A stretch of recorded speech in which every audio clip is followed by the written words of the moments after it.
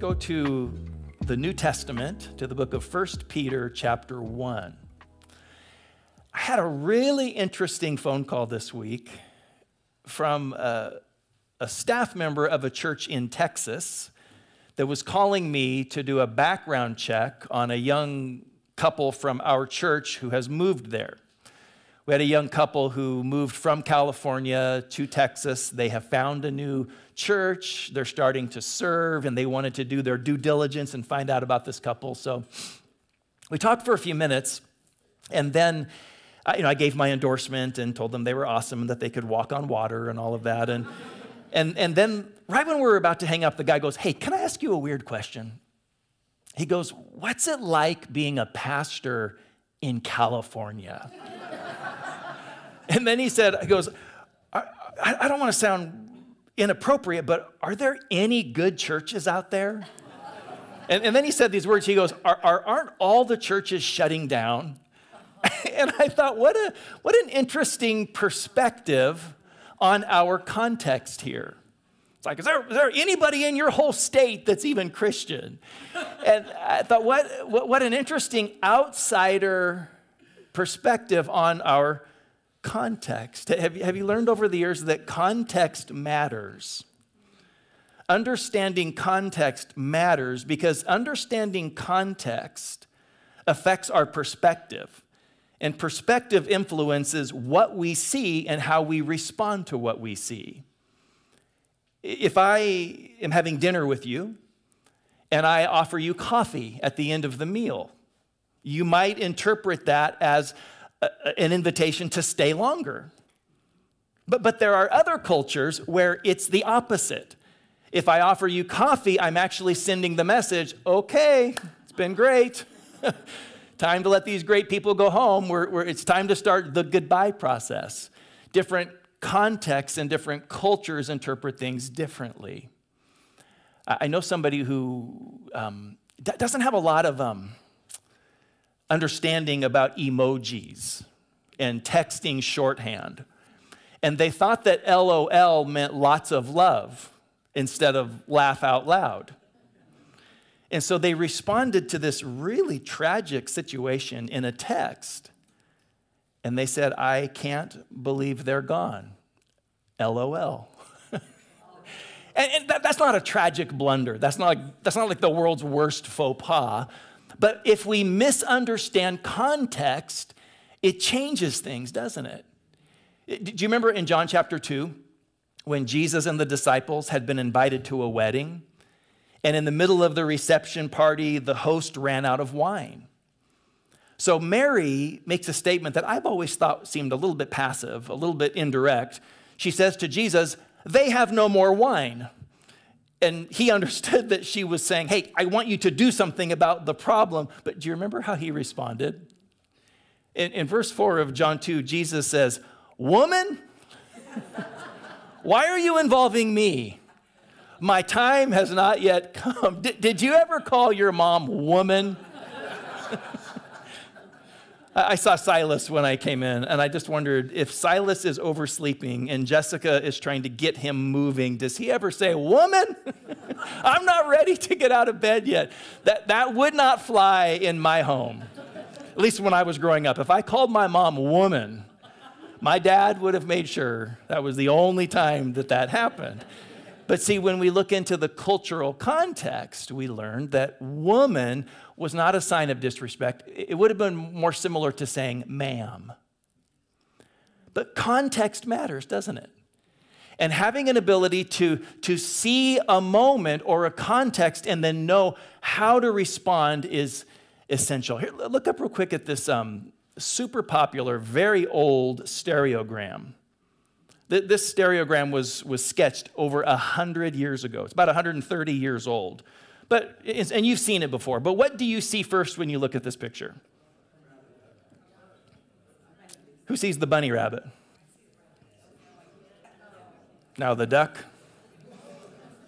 How many of you are going crazy because your eyes are you see both? It's kind of funny. They say that, this is so weird. The closer you get to Easter, the more readily people see the bunny. They actually say that. But this little simple drawing has been used forever to just remind people about the significance of perspective. And where we're looking and what we're seeing helps us know how to respond to the context. So here at the beginning of 2024, as we're approaching a new year, we are living out our lives and our faith inside a cultural context. And in 1 Peter, the apostle gives us a perspective on how to live our cultural and our historical moment. But super quick though, before we read the text, what is our cultural moment like? What's the backdrop that we're living the Christian faith out up against? I don't know if everybody here would say you're a person of faith or you're a Christian, but whether you're exploring faith or you're super devout, what's the context that you're in? Let me just rattle off 4 things super quick, and we could mention 50. But specifically regarding faith and Christianity in America, a couple of these are just my observations, but a couple of these are recent findings and the result of recent studies. But number one, I think I would say that when we look at this cultural moment that we're living in, as it pertains to the Christian faith in America, people seem to be increasingly indifferent to Christianity. People seem to be increasingly indifferent to the Christian faith. I don't know if you experience this where you are or where you relate, but the mantra of a post-Christian culture is been there, done that, moving on. Thank you very much. That's kind of the mentality. It doesn't mean that people aren't spiritual in our country. I think this is so amazing. It blows me away. All of our technological advances have not quenched a hunger for spirituality in people. The smarter we get, the more we discover that's not doing away with spirituality. That's good news. We are as hungry as ever in our country to connect with the universe, to find a higher power. The bad news for the church is that the Christian church is increasingly seen as a failed attempt at meeting that need. So a lot of people would describe themselves, number 2, as being spiritual but not religious. Have you heard people use those terms before? I'm spiritual, but I'm not religious. Been there, done that. Hey, listen, regarding the church, we lived through the purity culture. We lived through the prosperity gospel. We've lived through legalistic teachings and the moral majority and the religious right, and we don't want to go there anymore. I'm spiritual, but I'm not religious. Or I love Jesus, but not the church. And I get that. I get why people would say things like that. You know, there's a very interesting phenomenon happening, though, in our day. There's a movement among Gen Zers that seems to be an infatuation with all things pre-internet. I'm spiritual, but I'm not religious. There's this fascination for life that's different than what we're living and experiencing. Let me give you point number 3 here. Point number 3 is that we are connected, but oh so lonely. And this isn't just my observation. This is the result of current surveys and studies being done on human loneliness. We are connected, but we're oh so lonely. These Gen Zers are realizing that there's something to be lived that the world isn't providing. Despite the radical interconnectedness of our world today, people are more lonely and isolated than ever. These Gen Zers are fascinated with all things pre-internet. So vintage records have been popular for a long time, of course. But there's this swelling interest in what was it like to use a payphone? What was it like before TikTok? What did people do with their time before they had online games? I mean, what was life like? There seems to be a fascination with how did people relate and live. And I know this is so obvious, but studies are saying that the interconnectedness of social media is not meeting the needs of people on social media. So yes, a big platform and an interactive following can give you a hit of dopamine. It makes us feel good, but it doesn't meet the ache and the hunger for a tribe, for an intimate friendship, for belonging. And these Gen Zers are saying there's got to be something out there that I'm not experiencing. It's really interesting to me that two of the leading anti-pornography movements and anti-alcohol movements are being led by young people. There's this swell of young people saying that virtual sex is not actually helping our real relationships. And the promise of alcohol and all of that world, it's not actually helping our real lives and relationships. There's got to be something more. Number 4, just one more. I think what's so obvious, in fact, Christina even prayed about it, is that we're not only lonely and indifferent and all of those things, we are also fractured and fracturing further. Did you know that we're going to have a presidential election this year? Am I the first one to tell you that? I don't know if you heard. That is not going to be a hand-holding national, let's all manifest the spirit of brotherly love moment. We're fracturing, and we're fracturing further. And it is into cultural moments like this, it's into contexts like that God sends a church to live differently, to model a different reality, and to somehow provide a different kind of hope for the world. And in this little book of 1 Peter, the apostle gives us an insight into what that might look like. So if you're in 1 Peter chapter 1, let me read you a couple of verses. 1 Peter chapter 1, verse 1, Peter, who's writing in the 60s, first century, gives us wisdom that applies as if it was written yesterday. He says, Peter, an apostle of Jesus Christ, to God's elect, exiles, scattered throughout the provinces of Pontus, Galatia, Cappadocia, Asia, and Bithynia, who have been chosen according to the foreknowledge of God the Father, through the sanctifying work of the Spirit, to be obedient to Jesus Christ and sprinkled with his blood. Grace and peace be yours in abundance. Let me read that one more time, but let me delete the locations. Peter, an apostle of Jesus Christ, to God's elect exiles, who have been chosen according to the foreknowledge of God the Father, through the sanctifying work of the Spirit, to be obedient to Jesus Christ and sprinkled with his blood. That's an interesting phrase, isn't it? Elect exiles. What does it mean to be God's elect? What is election? Who are the elect? If you've been around church for a while or you've been in theological studies, you've heard people talk about election or the elect, or how do you know if you're one of the elect? What is election, and what does election have to do with our cultural moment? If you're new to church, or you're still exploring Christianity, let me introduce you to one of the raging debates that's been happening all through church history. And it's this debate about election. It hinges on a question. Here's a question.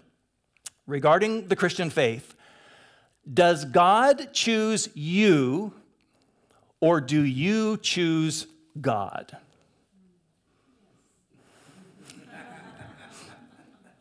Are you here today as a person of faith because God wanted you to be a person of faith, or are you a person of faith because you believed?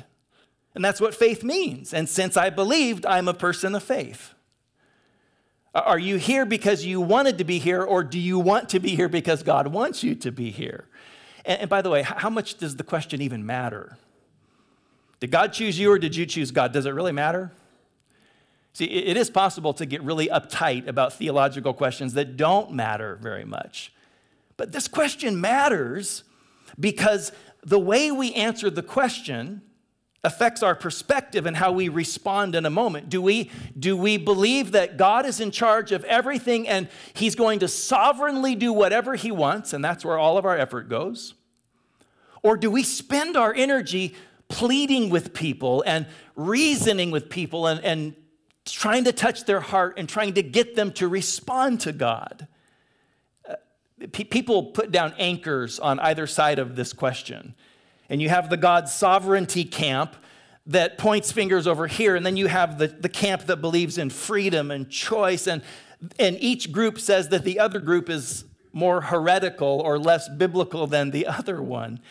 And based on the scripture that you read, the camp seems pretty certain. Like, for instance, if you look up here at John 15:16, Jesus said these words, "You did not choose me, I chose you. And I appointed you that you might go and bear fruit." So that sounds pretty clear. Jesus chose you. In Ephesians 1:4, it says, "He chose us in him before the creation of the world to be holy and blameless in his sight." So that seems to settle the issue. He chose you. And the issue stays settled until you read other verses, like Deuteronomy 30:19. "This day I call the heavens and the earth as witnesses against you, that I have set before you life and death, blessings and curses. Now choose life." I want you to have life, but you have to choose it. Choose life so that you and your children may live. In Revelation 3:20, Jesus says, "Here I am. I stand at the door and I knock. If anyone hears my voice, opens the door, I will come in and eat with that person and be with them." John 1:12 says, "To all who received him, to those who believed in his name, he gave the right to become children of God." So I think it's pretty clear. And the deeper you go, the more you find this tension and you find both of these working. I think that it's pretty clear that the answer can't just be a simple either or. It has to be both. And stay with me on this thought experiment, because this affects how we live our lives today. It has to be both. God initiates, we respond. You wouldn't be here without God, but you have to respond to God. God called you before the creation of the world. We just read that. And yet you have to step into that calling. See, that's what elect means. Elect is a big theological word that gets tons of attention, tons of debate. Elect means chosen. Election is chosenness. It means before you were born, whether you're 21 or 65, before you were born, God knew you. And the God who predated the creation of this world looked through the halls of human history, looked at all of human possibility, and God wanted you. And God attached a destiny to your life. He chose you. Now, you have to respond to the choosing, but you're still chosen. In fact, are any of you still watching the TV show, The Chosen? Has anybody not seen The Chosen? You're afraid to admit it. Everybody loves the Jesus character, of course. This actor who's playing Jesus is just amazing. But The Chosen is actually about the followers. It's about the chosen ones who follow Jesus. And these original chosen ones are archetypes. They show you and me what it's like to follow Jesus in our generation. Being chosen before the foundation of the world means something very profound for you. It means that you are attached to something that predated and will outlast whatever it is that you're living through today. See, the things we go through as humans, they affect us so deeply because we are tethered to the present moment in this time-space movement. But being chosen, being elect, means there's something that predated this and will outlast it. That means if you are living through a moment that is horrible, there's good news. There's more. And if you're living in a moment that's really good, there's still good news. It gets better. To be elect means to know that I am chosen. And my life is not drifting on the surface or with the current of whatever's happening right now. It's attached to a deeper anchor and a more powerful buoy and something that predates and outlasts what I'm living through today. And by the way, what is our destiny, by the way? If we're chosen, if there was a destiny attached to your name before you were born, what is that destiny? We already read it, so let me just read it one more time. Peter said, to God's elect, exiles, scattered throughout the nations, he said, you have been chosen according to the foreknowledge of God the Father, through the sanctifying work of the Spirit, to be obedient to Jesus Christ and sprinkled with his blood. Being chosen means that you were called to be holy in your generation. Now, before that overwhelms you or bores you to tears, can I tell you about the very first full-length sermon I ever preached? The first sermon I preached was not a full-length sermon. It was teen leadership night at our church. I was asked and I volunteered to teach, and I preached 2 sermons in 7 minutes because I only knew 3 minutes worth of content on any given subject. And I preached a sermon on the generation gap, and then I preached about Moses' first encounter with God. 7 minutes. My second sermon went a little bit better than that. I was a young adult, so it was a couple years later. And I was preaching about one of David's mighty men. This guy's name was Eleazar. This was the guy, if you remember the story, who was with David. This whole host of Philistines came at them, and the 2 of them beat back this entire army. Eleazar fought so intensely that his hand stuck to his sword. And that image actually speaks to this whole idea of God's initiation and our response, because Eleazar means the Lord is my helper. God helped him overcome these obstacles, but he had to swing his sword until his hand cramped around the handle. So God worked and he responded, but I preached my heart out. It was probably about 10 or 11 minutes. When I was done, there was a pastor in the room and he goes, man, that was really good. He goes, you should have kept preaching. And I said, well, that's all I knew.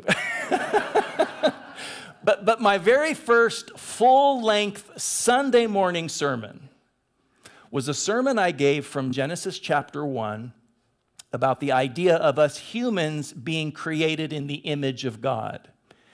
And I made the case in that sermon that in our intrinsic deep nature as humans, we are more like moons than the sun. And hang with me because this will explain the whole holiness thing. I reminded everyone that when we were in elementary school, we learned very early on that the moon, although brilliant enough to illuminate midnight, the moon does not shine with an inherent light. The moon reflects the light of the sun back to the world. So when we were in elementary school, we all learned that the moon is a gigantic mirror. And the moon doesn't just generate light, the moon captures light and reflects it back to the world. And in our culture today, we are constantly told to access our greatness, to look inside and identify your genius, And what are your gifts? And touch your personal power. And we're always called to take this power and this amazingness that we are and project it to the world. Now, you are pretty awesome. Humans are made in the image of God. So even a person that doesn't know God has a measure of genius and brilliance in them because they're human. And yet, when Jesus said, "You are the light of the world," I think the light he was envisioning is a reflected light where a life gets lived in such unobstructed view of God and heaven and eternity that it's able to reflect that back to the world. That's chosenness. That's holiness. And that's the kind of light that brings spiritual sight. That's the kind of light that helps prodigals find the way back home. That's the kind of light that actually brings hope to the world.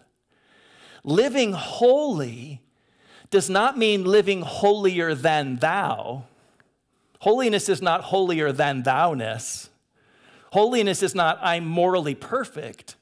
Holiness is I am living my life in such a way that I can capture the brilliance and the glory of God without it getting eclipsed, without a foreign body moving in front of the moon so that it obscures what the moon is supposed to reflect. Living holy means living in such a way that God has clear and unobstructed access to our heart and who we are.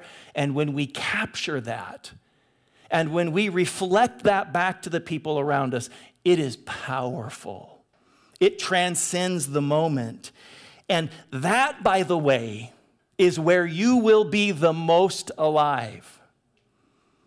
And that's how you will most impact the world. You're chosen. You're elect. God wanted you in his presence. And listen, you don't have to believe in God to have a good life. You cannot believe in God and you can still have a really good day. You don't have to believe in God to experience happiness. You're human. You're amazing. There's a lot of incredible things in this world. But you will be most alive and you will be truly alive when our hearts and lives get exposed to the brilliance and the glory of God. You've been called to that. You're chosen. You're elect. That's how we impact the world. So I have two simple points today about how to approach our cultural moment. So this is number one, live chosen. If you want a New Year resolution for 2024, live chosen, which means in whatever situation you are in, respond like a chosen one. It doesn't mean we're better than other people. It doesn't mean we think we're superior. Chosenness isn't betterness in the sense that we think we're better than people outside the church. That's not what we think. But we do think we're better than certain systems and currents that occur in our world that can minimize human dignity or damage individuals. I love this little story. Maddie was a tiny little girl in the car with me. She was super young. Sitting in the back seat, it was just us, and I made a terrible joke. I told us such a dumb joke. This is a true story. Tiny little girl in the back. I thought that dads have a right to tell dad jokes, but apparently that's not always the case, because I made this dumb joke, and then I looked in the rearview mirror, and she goes, "Stop that." And then she goes, "Dad, you're better than that." And I love the interaction, but that's what your chosenness means. You're not better than other people. We're not superior to everyone around us, but we were called to something better. We move based on a different current. As God's elect in our cultural moment, we're animated and moved by the current of the Holy Spirit in the world. Sometimes God's current and the culture's current move in the same direction. And when that happens, that's awesome. But when they don't, we diverge because we belong to something greater. We're tethered to something out of this world. So point number one today is to live chosen. You are God's elect. But did you notice that Peter used another descriptive term to describe the church in the world? Did you notice those words? He said you're not only the elect, but he said that you are exiles that have been scattered into the world. Did you catch that too? What are exiles? Aren't exiles people who are living temporarily in a place that is not their ultimate home? An exile is someone who's living in a place that is not their ultimate homeland. So other translations of this verse use words like foreigners, strangers, resident aliens. In fact, I found one Bible version that referred to people who are temporarily living abroad. It's an interesting contrast, isn't it? The apostle said, you are anchored to something eternal that predated and will outlast. At the same time, it's like you're temporarily living abroad. Live chosen. And number two, my second point is live light. If we were to rephrase the exiles that are scattered, we might say live light. Here's what that means. Living light means to live this life to the fullest measure possible while also realizing that there's something greater than this life. Living light means I bury myself in the best that this world can offer, but I keep my ultimate attachment to something beyond this world. Living light might mean work hard, be amazing at your job, get promotions, save your money, invest your money, but don't forget that there's something more important than money. And as you're using your money and leveraging your money, use it for something beyond better stuff. Living light means I take this stuff very seriously, but it's not my ultimate importance. Living light in our political climate today would mean loving your country, being the greatest patriot you can be, voting in your elections, working for the greater good of your country, but not forgetting that your political party is not the savior of the world, because it's not. Living light means enjoying fun and friendship and beauty and romance and adventure and excitement and fighting against the evils in our world while never forgetting that at their best, all of those amazing, beautiful things are only a preview of a greater life that you've been called to. It's really interesting to me. I always say that, and then I think, maybe you don't think it's interesting, but I think it's interesting in theological studies that the word nostalgia gets used a lot to describe the emotions we have in our heart when we think about eternity or heaven. See, sometimes nostalgia means I think back to a time when life was really good. I'm nostalgic for the old days. Nostalgia is actually an ache for life the way it was meant to be lived, which is why you can be sitting in your living room on Christmas morning. You can be on a vacation at the ocean, and you're in the most perfect place possible, and you still feel an ache. Part of it is what you're sensing. It's nostalgia. You're touching something that reminds you that there's a greater reality around us, and there's something more to be experienced. This doesn't minimize our experience of life. It elevates it, because it realizes that it makes you realize, I'm chosen. God planted me here. I'm empowered to live the life that he called me to, and when life falls apart or it's not how I envisioned, it's not the final note in the symphony. You're chosen. You're elect. You're also living light. You're living as exiles. God scattered you into this moment. Did you notice that word? It's kind of a farming term, isn't it? You are elect, exiles, scattered. God does that. When God looked through human history, you could have been planted in the wild, wild west. You could have been planted in the Middle Ages or the 6th century. but God wanted you here. There's a lot of choosing that you have to do in your life, but you didn't choose when to be born. And by the way, your chosenness has nothing to do with how much your parents did or didn't want you. Some of you probably had parents that wrote sweet love letters to each other in anticipation of your birth. Others of you were given up for adoption. Some of you were conceived in a one-night stand. Some of you had great parents. Some of you have never even met your parents. And all of that affects your psyche, and it affects your emotional state in this life, but none of that affects your chosenness. In God's kingdom and from Scripture, there is no accident in a human's conception. There's no accident in a human's birth. You are wanted. You are chosen.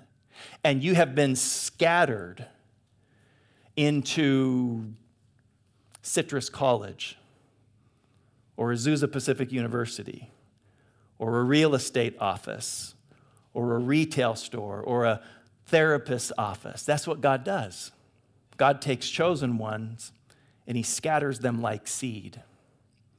And when God plants you somewhere, he always gives you the power to succeed there. Now, success doesn't always look like popularity or a gigantic following or fame. It looks like fruitfulness. It looks like an ability to reflect the glory of God in that situation there. There's so much that we can't control in our lives.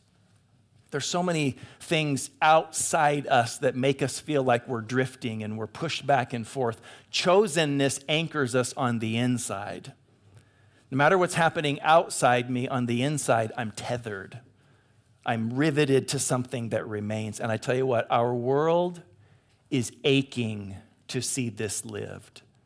I know people don't consciously think, man, I would sure love to see an amazing son or daughter of God come on the scene. Nobody thinks that way. But Romans 8 tells us that the creation itself is groaning. Now that's referring to the planet, but it also includes humans. Creation is groaning for the manifestation or the revealing of the sons, the daughters of God. Here's why. People need to know that there's something more to this life than a 60-hour work week. There's something more to this life than sitting in traffic and living paycheck to paycheck and trying really hard and doing your best. And maybe I get to break away for a few weeks for a vacation to recoup from it all. You know what? Our world needs something so much better than the tired, worn out Golden Globes. I'm not down on Hollywood. My brother's a Hollywood actor. But oh my goodness, we didn't watch the Golden Globes fully this time. We just skimmed. Talk about exhausted.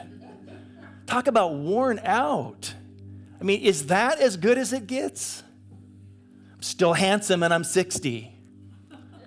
I still look young and I'm aging. Really? Like, is this the pinnacle of beauty and success? And well, this is everything our world is aspiring to. That was one of the most exhausted, worn out presentations. Nobody knows how to respond, how to react, what kind of an opinion to have. Our world needs to know there's something beyond this. There's something greater than the brass ring that the culture tells us to chase.